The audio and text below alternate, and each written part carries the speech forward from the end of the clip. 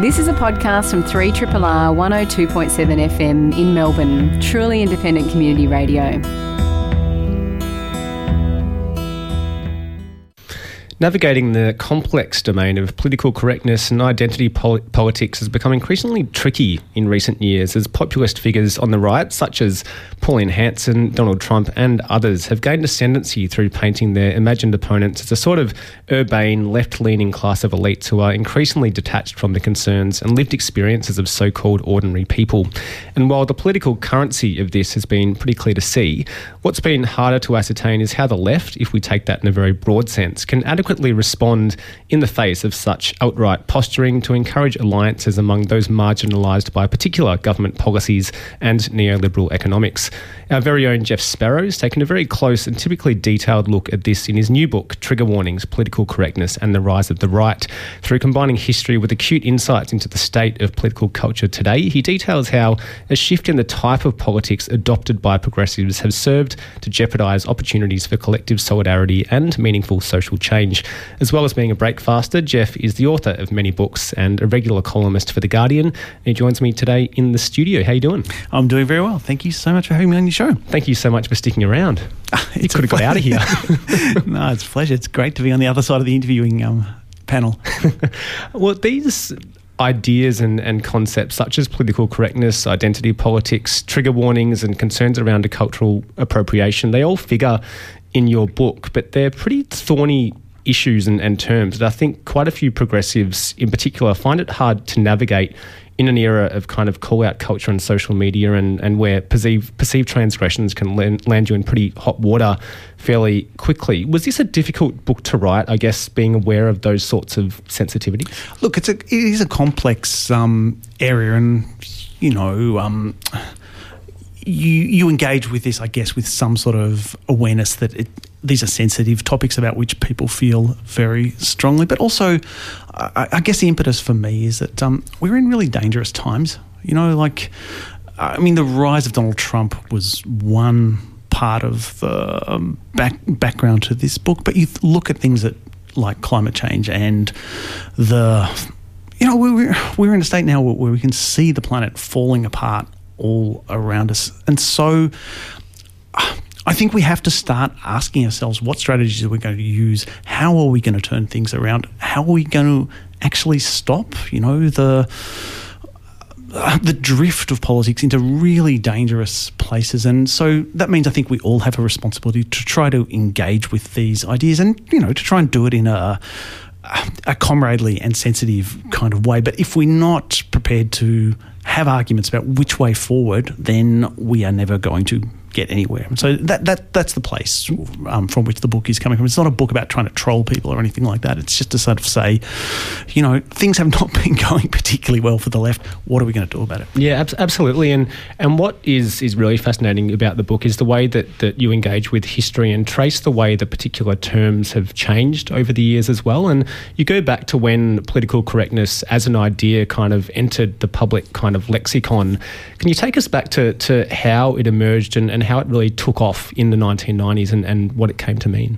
Yeah, I mean, my starting point is that political correctness has never really existed, and I mean that in two senses. In one sense, political correctness is a term that's kind of used in an often quite over the top and exaggerated kind of way. So people probably know that story that's always trotted out in articles about PC, about, you know, the school that taught kids to sing Bar Bar Green Sheep or something rather than, you know, Bar Bar Black Sheep because they were the PC. When you actually look at the history of that story, it never actually happened. What happened was a particular school was trying to teach kids how to use colours. This became this example of PC gone mad. And so when you dig down into it, it's full of examples like that. But the more interesting aspect of it is that the term political correctness was originally a kind of in-joke on the left. In the Australian left, the equivalent term was ideologically sound, and it was a term that people on the left use with each other to basically try and tell someone to lighten up a little bit. You're too PC, you're taking yourself too seriously. So there never was this kind of philosophy of political correctness that when conservatives go on about cultural Marxism, it's almost like there's this totalitarian idea of PC. And in fact, the concept of PC was a critique of totalitarianism. And that all got turned around in the education wars that took place in the US in the 1980s. It's a really interesting story because so much of the way in which those debates were originally positioned were completely topsy-turvy from the way that the argument is put now. So the Reaganite right that was pushing these education and culture wars in the 1980s, today the anti-PC brigades see themselves as anti-censorship. Actually, the Reaganite right was pro-censorship explicitly. Reagan ran on a platform of we need more censorship of pornography.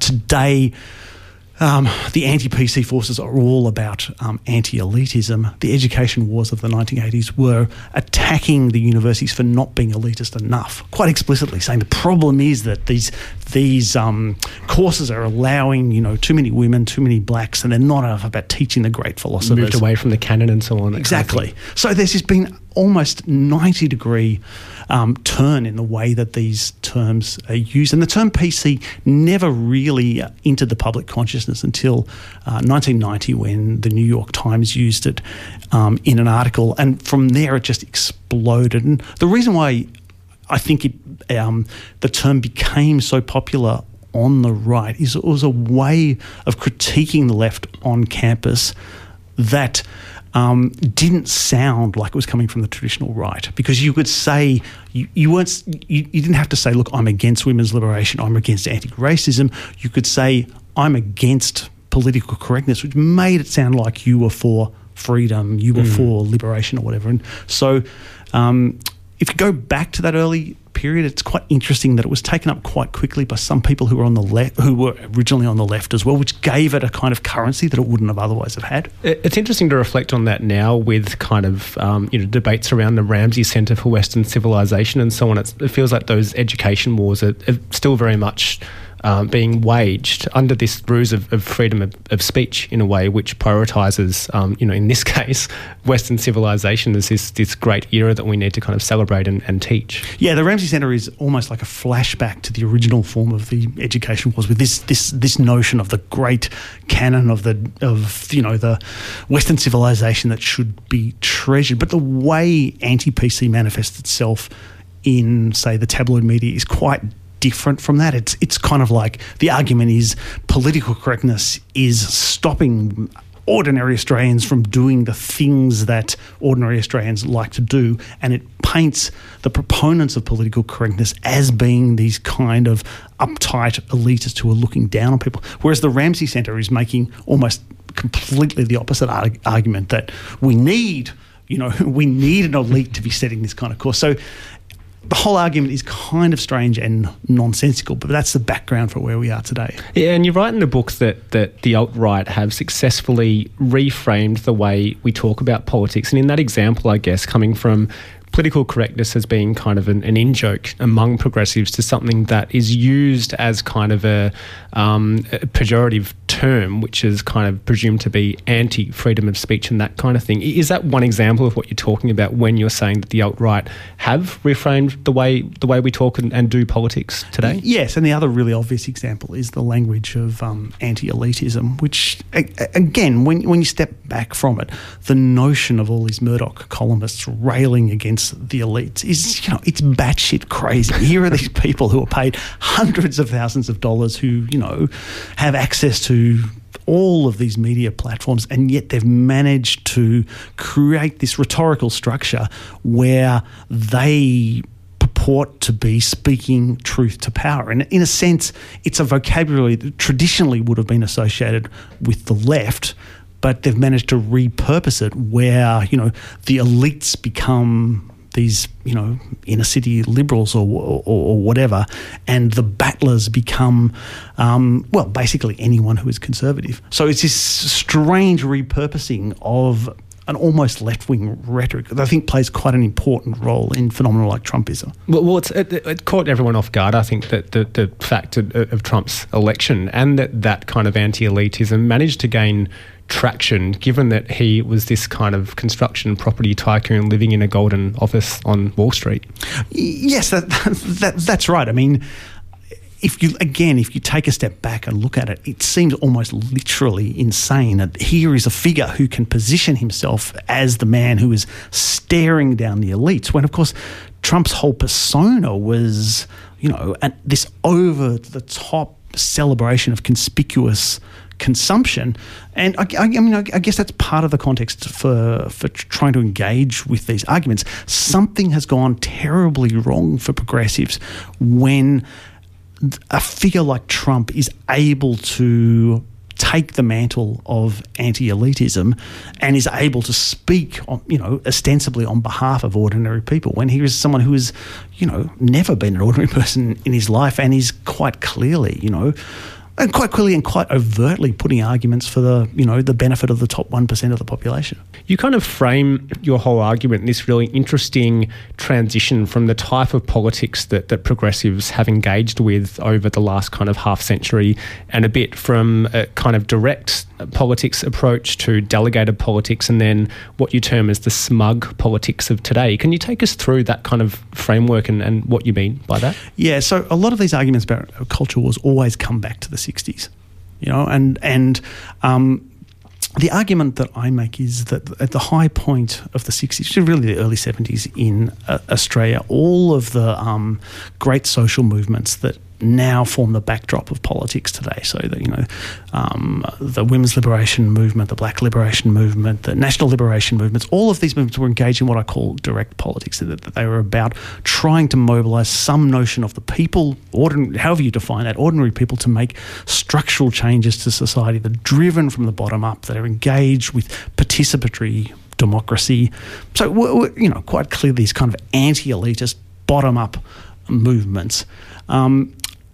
And I suggest that what happens in the late 1970s and the early 1980s is that the left begins to move to something that I call delegated politics, where the struggles of the 60s die away, but also increasingly there are figures on the left who begin to have a degree of institutional power, whether that's in NGOs or trade unions or universities. And the combination of those two things leads to a shift from that bottom-up politics to a notion that you can deliver social change on behalf of your constituency. You don't have to mobilise the constituency yourself. You can do it on their behalf. And very often this involves some sort of engagement with the state or semi-state bodies, and very often the kind of change that is delivered becomes increasingly symbolic.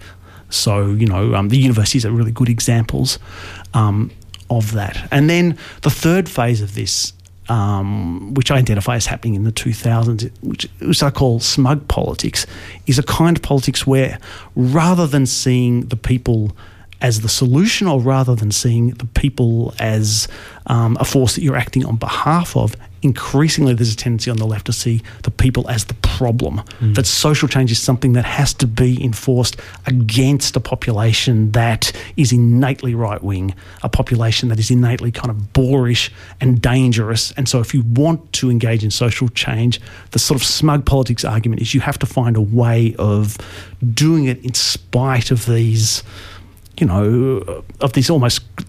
this sort of Morlockian kind of population that are dangerous and scary and need to be kept in their place. And the central argument of the book, I guess, is that smug politics has been absolutely disastrous for the left. And we can kind of see that in Hillary Clinton's talk of the basket of deplorables and that sort of sentiment, which kind of galvanised Trump's supporter base, those who were supporting Trump, who might not have thought of themselves, I would suggest, as deplorables. But having someone who's running for president calling you that would be pretty much an affront to your kind of identity.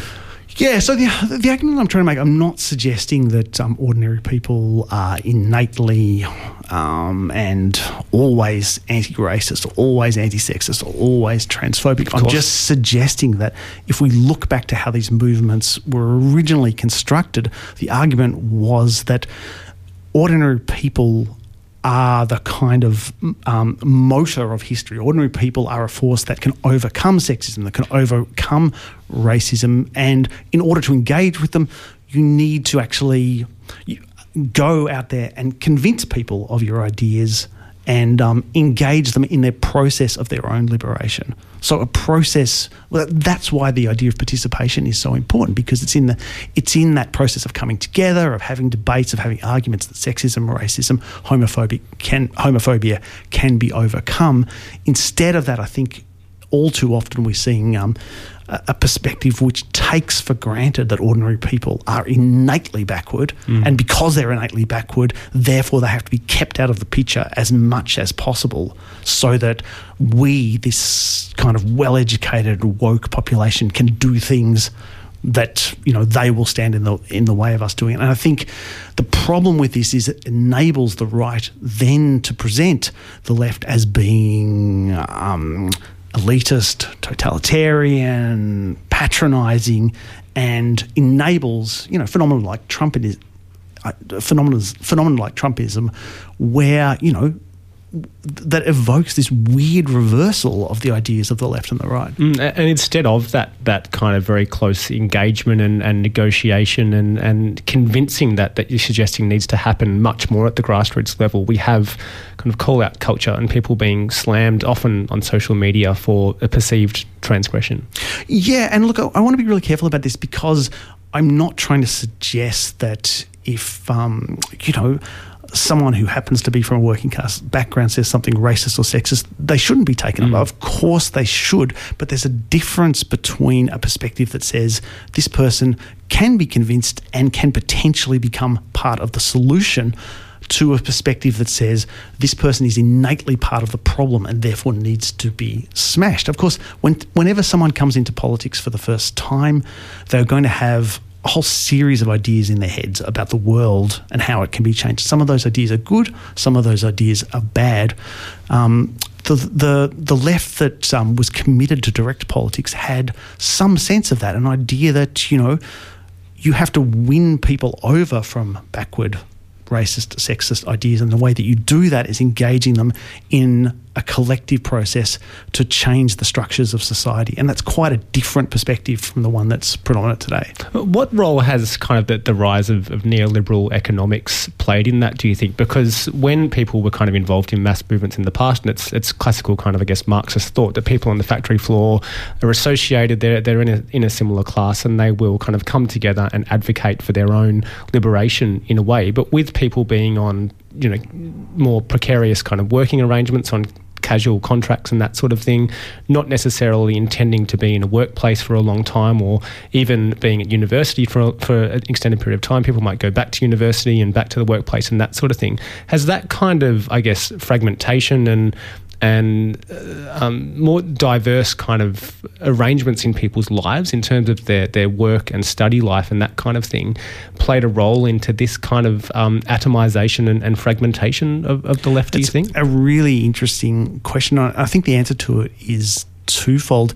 In the first part, one of the things that neoliberalism has done, and contrary to what's often asserted, it created a vaster working class, and a working class that's far more educated and far more concentrated. So very often when you hear people talking about class in this context, there's a sort of an idea of class being this old-fashioned category that refers to people in the country often doing some sort of old-fashioned, old-timey job, digging stuff up or whatever. You know, and then there are still people who do that in working class jobs, but the modern working class also includes, for instance, all the people in things like call centres, a lot of people in white-collar jobs. You think of something like the computer industry, where once upon a time this was a mark of privilege and often a middle-class occupation. Now, you know, if you're some sort of code jockey, you're just a white-collar employee like everyone else. So this is the kind of modern working class. But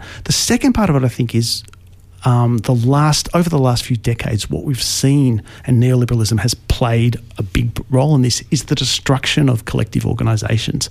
So, I mean, we were just talking about this with Laura Tingle on Breakfasters this morning.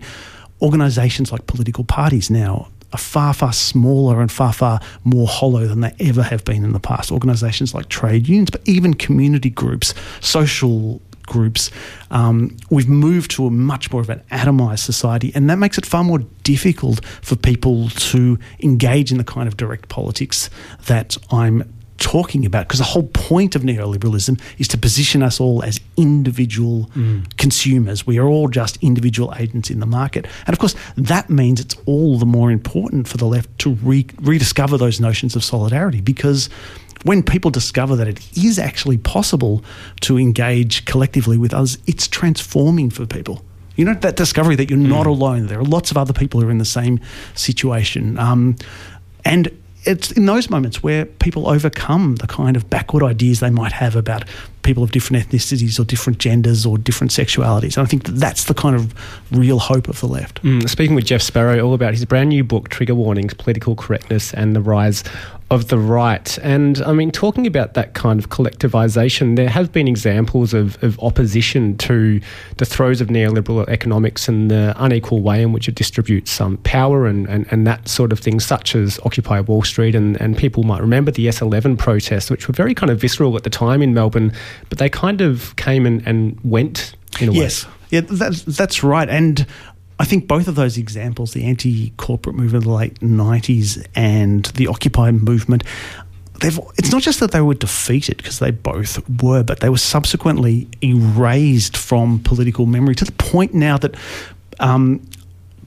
people have forgotten about them, or forgotten about the sense of excitement, the sense of possibility that they both opened up. And I think that's really important, because it's easy for people to think that there is no alternative, that, you know, that the kind of structural change that the direct politics left of the 60s was engaged in is now something that's impossible. But in a lot of ways, we're in a world now where almost nobody has any faith in the major political parties. Oh, that's an overstatement. But you know what I mean? The authority of major political institutions is weaker than it's ever been. Nobody has any... People look at parliamentary politics and think there's something deeply broken about this. So the potential, I think, for a resurgence of the kind of sentiment we saw with the Occupy movement or with the anti-corporate movement, I think is there.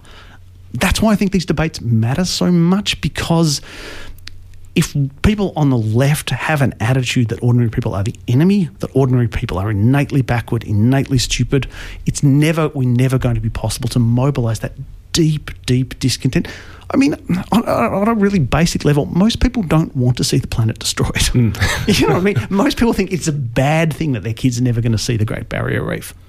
And we need to find a way to tap into that sentiment. Yeah, I'm really interested in what we do with that sentiment and the strategies, because clearly that's been a failing of progressives and the left for some time now, as people like Trump have risen and the whole kind of Brexit movement has capitalised on xenophobia in a way, and a similar thing to kind of Hanson's supporter base here, which of course was present in the 90s but has very much come back today. And you write that the usual response to progressives, to populist provocateurs, and we can think of like Milo Yiannopoulos as another one to throw in the mix, not only fails to combat them, but often leaves them stronger. And when I read that, I was thinking about the kind of furor over Steve Bannon's interview on the ABC, and also his kind of deplatforming from the New Yorker Talkfest. And in a way, that seemed to be the absolute worst thing to do from a progressive perspective, to have someone invited to this kind of talk fest, then disinvited, and then, as he has done, has claimed that that's kind of an elite group of people who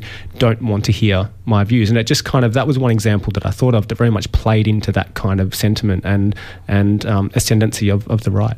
Yeah, look, I mean, I don't have any problems with festivals. Are curated. Festival directors have a responsibility to choose the people that they want to speak at it. So I don't have any problem with people deciding not to have right-wing... sorry, we're on radio, to have right-wingers at their events. But I guess the point that I'm trying to make is that the left today is very good at identifying instances of oppression, and very rightly so, very good at making a fuss about these things. What we're not so good at is identifying how these instances of oppression play out in the lives of ordinary people and what might be done to fight these things. So it's very easy for the debate to seem as if it's totally focused on what happens to celebrities, what happens, that when we're debating about women's rights, we're often debating about, the representation of women in boardrooms. And of course, it's totally right and justified to call out the sexism of the corporate culture, but most working people are never going to be in a boardroom. You know what I mean? And a lot of people never want to be in a boardroom, have a great deal of hostility to the boardrooms. And I feel that the key thing for us is to tap in, how do these debates impact on, say, people who are working in factories? How do they debate on people who are working in cleaning jobs? What sort of things might we do to stop, say, the widespread sexual harassment and abuse that happens in these low-paid jobs? And when we start talking about that, it's clear the need for structural changes, the need for things like greater workplace rights, the need for things for, shelters that people can go to if they need help. Those sorts of arguments that were so much associated with the direct politics left need to be back on the agenda. Otherwise, it's really easy to dismiss the left as simply being concerned for, the top echelons of society in a way that allows the right to mobilise the bottom against us, if you see what I mean. And you used the example of Julia Gillard's speech in Parliament, her kind of very well-renowned misogyny speech, which I think it's fair to say was a great speech, but on the same day there was a cut to the single parents payment that passed through Parliament, which didn't really get much of an airing. That's right. And so the cut to welfare of some of the poorest people in the world would have had massive impact on the ability of those women to cope with abuse and sexual abuse in a workplace. For instance, you're much less likely to be able to stand up to your boss if you don't think you can get, any kind of welfare payments. So again, it's this kind of point, I guess, that when we don't make arguments about how these things affect the majority of people, how these things affect the poorest people and the sorts of structural changes they might need to overcome them, it becomes very easy for us to be isolated and to be marginalised, which doesn't mean that we shouldn't call out sexism and racism when it happens, in Parliament or anywhere else. But it seems to me that the way the left needs to respond to that is to try and draw out the consequences of this for ordinary people rather than simply have a debate that's so much kind of oriented at, the intelligentsia. I mean, one of the things the intelligentsia loves to do is to talk about itself. And I think one of the things that those of us who are in that field need to do is to find ways to talk in ways that resonates with ordinary people. Yeah, and you use the example of shows in the United States, such as The Daily Show and the likes of Jon Stewart and Stephen Colbert, who have very much performed that act of speaking to, I guess, a demographic or a collective of people who are already on their side, who think that the Republicans are mad or whatever, but it's not really enacting much change. And that kind of plays into that kind of smugness that you're talking about in the book. Yes, exactly. I think I use the example of a film, Idiocracy, I think it's called, which is, a Bush-era comedy, which is set in a future where intelligent, educated Americans have stopped having kids, and so the society has been dominated by these kind of boorish, idiotic, Homer Simpson-like drones who just eat junk food and masturbate all day. And look, it's a comedy, but if you spelt out the politics of that and said, actually, we progressives are really worried that there are too many ordinary people out there and they're too stupid and backward, this is a repellent perspective. And, how do we think we are going to win people to our side when our starting point is the majority of society is comprised of hopeless idiots who are a problem and shouldn't be allowed to breed? I mean, if ever, someone had a death wish, this is a death wish perspective. And also, it's not true. And one of the points I try to make in this book is that if you look back at the major struggles against sexism, racism, homophobia, transphobia, it is ordinary people who have played a central role in them. I mean, the middle-class intelligentsia likes to pretend that these things are led by well-educated academics. It's just not true. So, why then do we spend so much time insisting that ordinary people are incorrigible morons, when in fact most of the time it's these people that get labelled incorrigible morons who play this quite heroic role in overcoming racism, sexism, in homophobia, in often, quite difficult contexts. And you write about the marriage equality postal survey and the process that led up to that in this book as well. And I think there was a lot of concern from people about just what the result would be. And it was a very kind of bruising encounter for a lot of people at that time. But there was quite a sustained kind of grassroots activism and effort, it seemed to me, around that time to convince people that, voting yes was a good and socially kind of conscious thing to do. Is that kind of an example of the type of engagement that we could see more of in your view, or so how do you see that? So the marriage equality thing, obviously it was tremendously difficult for a lot of people. This was a plebiscite that was introduced by Tony Abbott as a way of stalling, for time. Complete political initiative. That's right. And people quite legitimately asked, well, why is this happening over this issue and not other issues? So there's a clear kind of homophobic element in that in that regard. But at the end of the day, it really is quite extraordinary that Australians voted overwhelmingly to allow same-sex couples to get married in a way that 20, 30 years ago nobody would have believed possible. And one of the really interesting things was to compare the electorates in Tasmania where, because remember, homosexuality was legal into Tasmania well into the 1990s.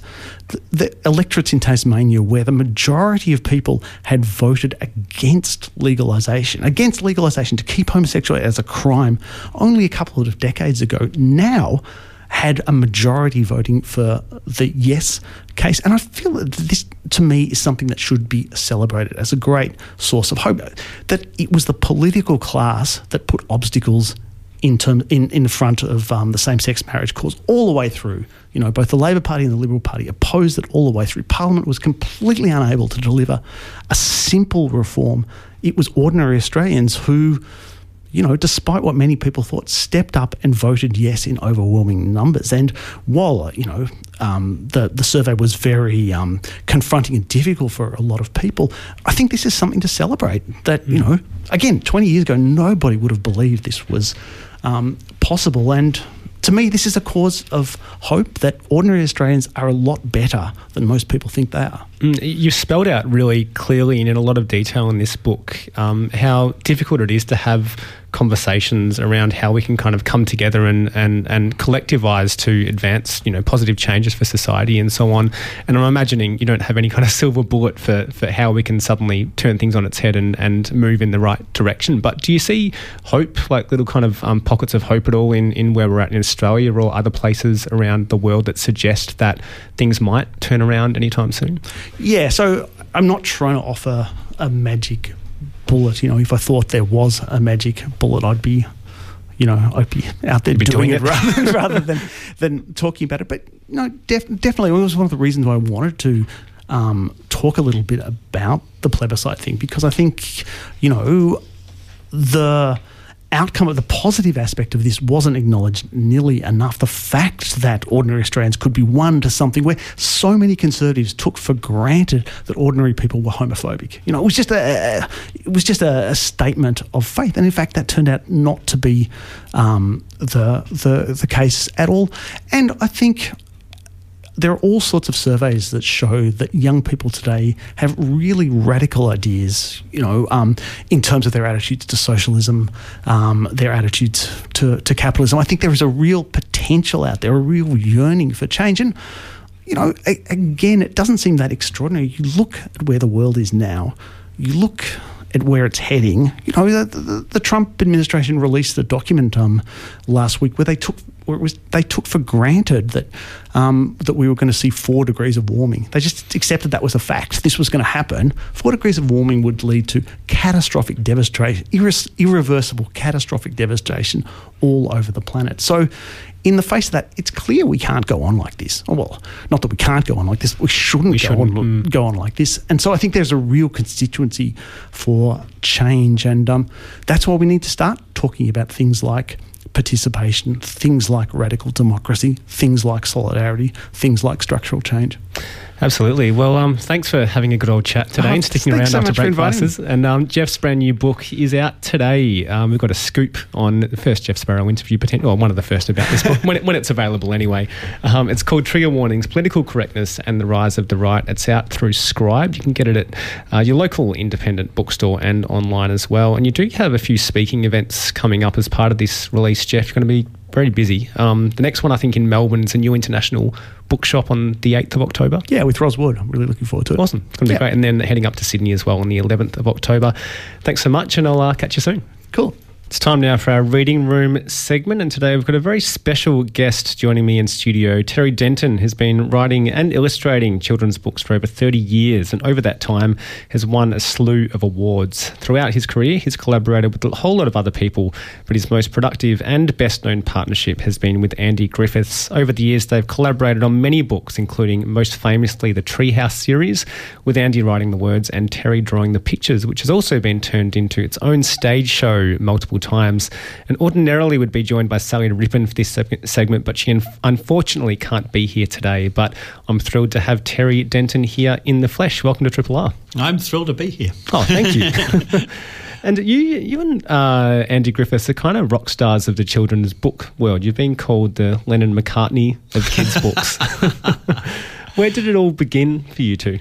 I suppose it began when we were put together by an educational publisher, because Andy had written sort of a book on teaching teachers how to get kids reading, and they needed someone who could do sort of funny illustrations, and they put us together. Her publisher, Macmillan it was at that time, put us together, and we kind of found that we had a similar sense of humour.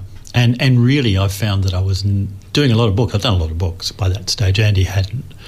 But I was never doing stuff that was my sense of humour. You know, I grew up with, as Andy did really, with the young ones and all sorts of interesting sort of TV stuff, but Warner Brothers cartoons and stuff like that, Bugs Bunny, Daffy Duck. And there was a humour to that we shared that we didn't see coming into kids' books at all. So we eventually got together, and he had written short stories, and we went together to a publisher, and because I have reputation, he was having trouble getting them published and got them published. You know, we did Just Tricking, and then 20 years later we're still working together. Yeah, never looked back since. Yeah, it's like that. Amazing. And from your books, and I mean, I've also been with my nephews to the stage version of the 78 story Treehouse, which was pretty awesome. And the characters play you and Andy, of course, in the play as they do. That's kind of weird. Yeah. What's it like watching that on the stage when people are pretending to be you and Andy? Look, it's great watching them on stage doing the book basically, but and those ideas coming to life in 3 dimensions, which is quite a thing to do, that jump. But I've never thought of the Terry character as being me particularly, so it's there's not that connection in my mind that it's me. It's just some guy acting these parts. Yeah, you haven't called for his job. No. Yeah. Well, did your craft, your kind of illustrative craft, change when you started working with Andy at all to kind of suit his stories? Well, what we did was a really unusual thing with the Just books. We said, let's not illustrate them, illustrating what Andy's doing. Let's create a bit more marginal space around the edges of the book, and I can do what I like in that space. So it was like 2 books in one. Yeah, wow. And then we spent a lot of time, we did 6 or 8 of those books, I think.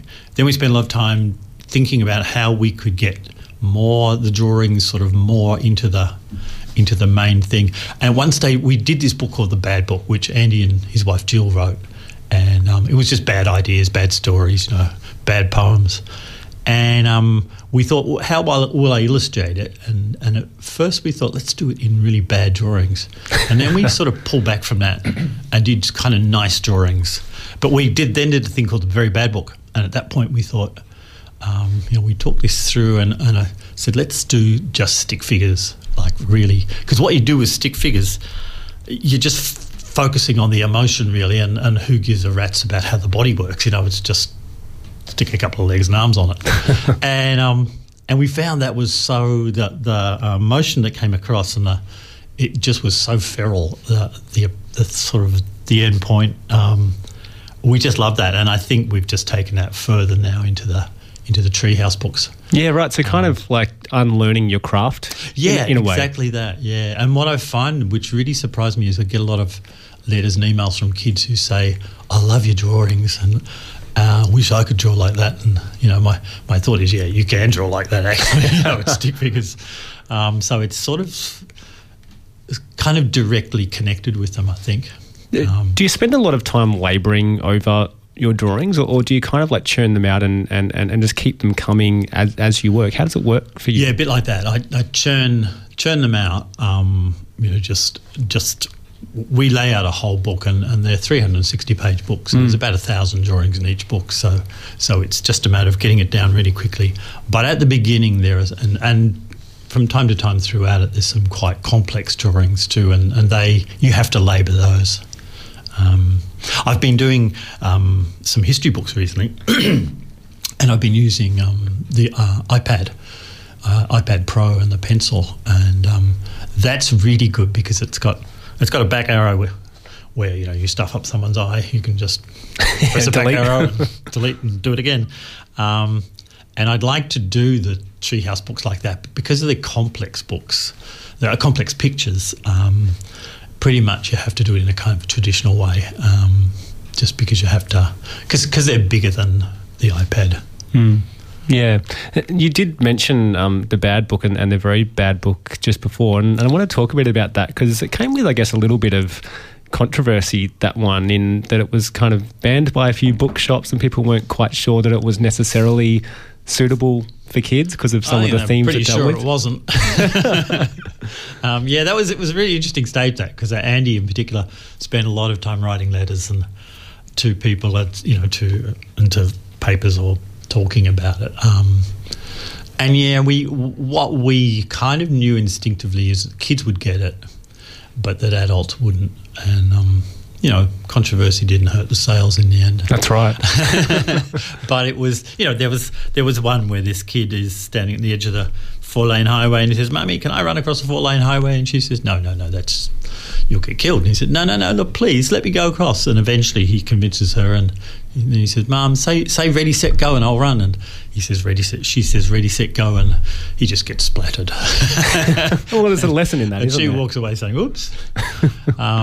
And people didn't like that much. Actually, the one that got us into trouble, though, was some kid called Billy who was setting fire to himself and doing all sorts of things. And at some point, he set fire to his hair, but he set fire to the cat. And not advisable. That was, people didn't like that idea, and I understand why not. It's a dumb idea in a way.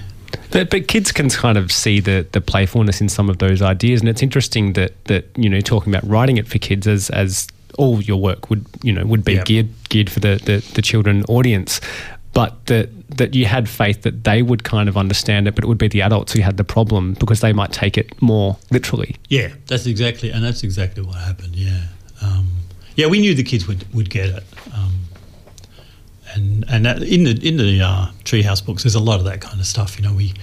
We know a little bit more now the limits of what we can do. Speaking with Terry Denton this morning in this month's edition of Reading Room, all about his craft and his work. Do you do much road testing of ideas on kids before you put them into books in that sort of published form? With the bad book, I know we were touring separately, but Andy would have been road testing some of the ideas, and I was reading some of the poems as well when we were talking to groups of kids.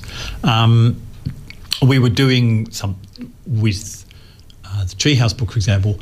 After the first one, we did a few gigs at places like, just to bigger groups of kids, and we would test because each book starts with about 15 or 13 levels. 13 levels, and we were road testing what they might be before we'd actually written them. We had a lot of ideas, but we just see which ones click and which ones don't. And which ones, and kids would throw back ideas to us too.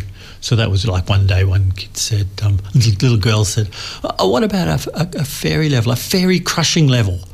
And we thought, that's gold. But we actually never used it because it's brutal. Yeah, well. But we would test it on kids to some extent. But in the end, you trust your instincts too. Yeah. Because kids will often say, "Yeah, that's good," even, and you think, well, maybe it's not that good. So you got to trust your instincts. Yeah. Do you have a favourite treehouse level? Any of the books? Level. My favourite treehouse book is actually the 65-story treehouse because it's time travel. And when we did that, we were actually trying that on kids, and we said, what would the time travel machine be? And I can't remember actually, but we just suddenly I drew a wheelie bin, and we just thought, wheelie bin, that's a fantastic sort of thing to get around, and that was really a core moment when we just took that idea around with it. But levels, there's the chainsaw juggling level, which is great, one of my favourite, and we have a watermelon smashing level too, which I think, that would be fun. Yeah, a lot of fun. Good way to get rid of some stress as well. Yeah, good way to get rid of stress. Yeah. I was at Olympic Park watching Collingwood lose the grand final on Saturday. But if we had some watermelon crushing kind of set up, that would have been great. That was cruel. That was terrible. Anyway, I've watched them lose 10 now. Yeah. So I think it's like when your dog dies, you sort of think, that's really sad. Yeah. But when your 10th dog dies, I suppose you just don't care anymore. I think I've got to that stage. Yeah, well, that's good. I'm glad. You've done work for television as well in the past, which I actually wasn't aware of, that you'd worked on the Liftoff series, which was a big part of my childhood. Oh, was it? Yeah, good. Huge part. And be a whole generation of kids who have grown up with, of course, the Treehouse books and your other work as well. But what was that like working in TV? And would you kind of like to do that sort of work again with the Treehouse books or others? I was called into it. There were 5 of us who were building a template for the program. That was the thing, and they talked to a lot of educators and different people and creatives to get ideas of what the program might be, and we had to try and take it from that to something. Working for the Australian Children's Television Foundation, but eventually my job became to design the look of the characters, the puppets, and the program, along with a guy called Tel Stolfo who designed the sets. And that was just a magical thing to do, to be able to do, It just sort of snuck up on me. If someone had said that's what you're going to do, I would have been too scared to do it probably. But it just sort of snuck up on me, and I loved it. And it was very groundbreaking. And I think for some people the mission was to destroy Play School in the end. But our Play School won out quite easily. It's still on, isn't it? It's still on, because and it was the thing that worked about it. It was a soapy with kids acting kids' parts, plus a whole lot of animation and all sorts of stuff. But it was actually that soapy bit that worked really well. Kids just doing kid stuff.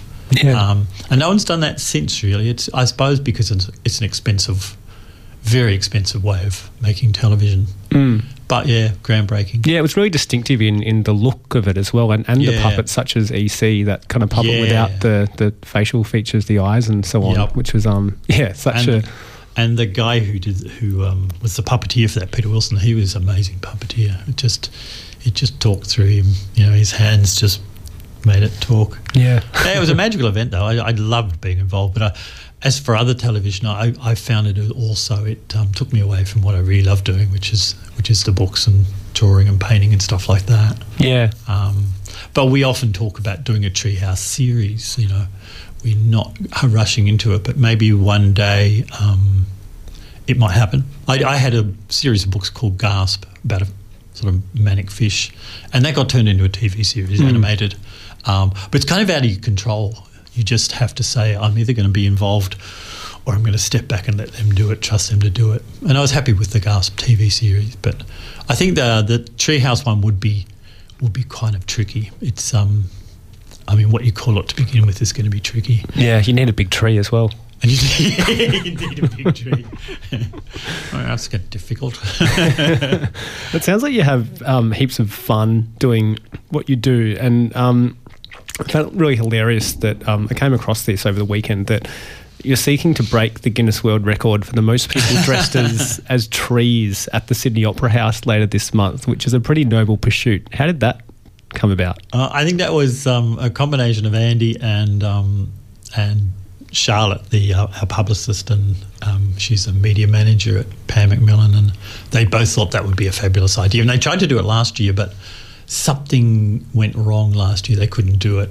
So they're trying again now. Have another crack. So we're going to go up there and dress as trees and hope someone else turns up. Yeah. I wonder if there's a kind of a judge that decides if you're adequately dressed as a tree, or if you just kind of got a green T-shirt on. And Yeah, it's an official thing. Yeah. I wonder what, that's true. Do you have to have roots? Do you have to... Yeah. Who knows? Leaves? Don't know. Deciduous? You don't leave anything to doubt. Just come dressed as the best tree you can, I suppose. Yeah. Well, what have you got coming up? Any other kind of books in the pipeline coming out in the immediate future? Well, have just finished working on one which is about the moon landing, which is 50 years next year. And it's been a bit of a hurry to get it done in time for that, which is July next year. And that's been fantastic. I remember it really well, the moon landing, and just doing space pictures is just kind of nice. And the other one I've finished a little while back, and we're actually launching today, is one on the history of Australia by Alison Lloyd, who I've done a couple of Chinese history books with. But it's from Big Bang to Federation, basically, and just covers all aspects of even just the land putting itself together. Yeah, right. From Gondwana land. And they're all quite different things, and one's a full-on colour picture book, and the other is just drawings I did on my iPad Pro, and all quite challenging in their own way. And then straight on to the 117 story treehouse. Be that, yeah. So I started that, meant to be there today. Meant to be starting it today at my little desk. Oh, well, there's still time. Yeah, I'll get an hour done. And that'll be out next year sometime. That comes out, July next year. Wow, just keep pumping them out. Yeah, it's working that way. The pumper's happy, but I'm going to take a bit of time next year, just do a bit of painting and renovating my house, I think, as well as do one treehouse book. Fantastic. Well, it's been an absolute pleasure chatting to you today, and anyone can keep an eye out for those books Terry just mentioned that will be out very soon, and the next iteration of the Treehouse series out sometime towards, I guess, the back end of next year. July. Yeah, fantastic. Well, thanks so much for coming on Triple R. Thanks, Dylan. This has been a podcast from 3RRR 102.7 FM in Melbourne. Truly independent community radio. Want to hear more? Check out our website at rrr.org.au.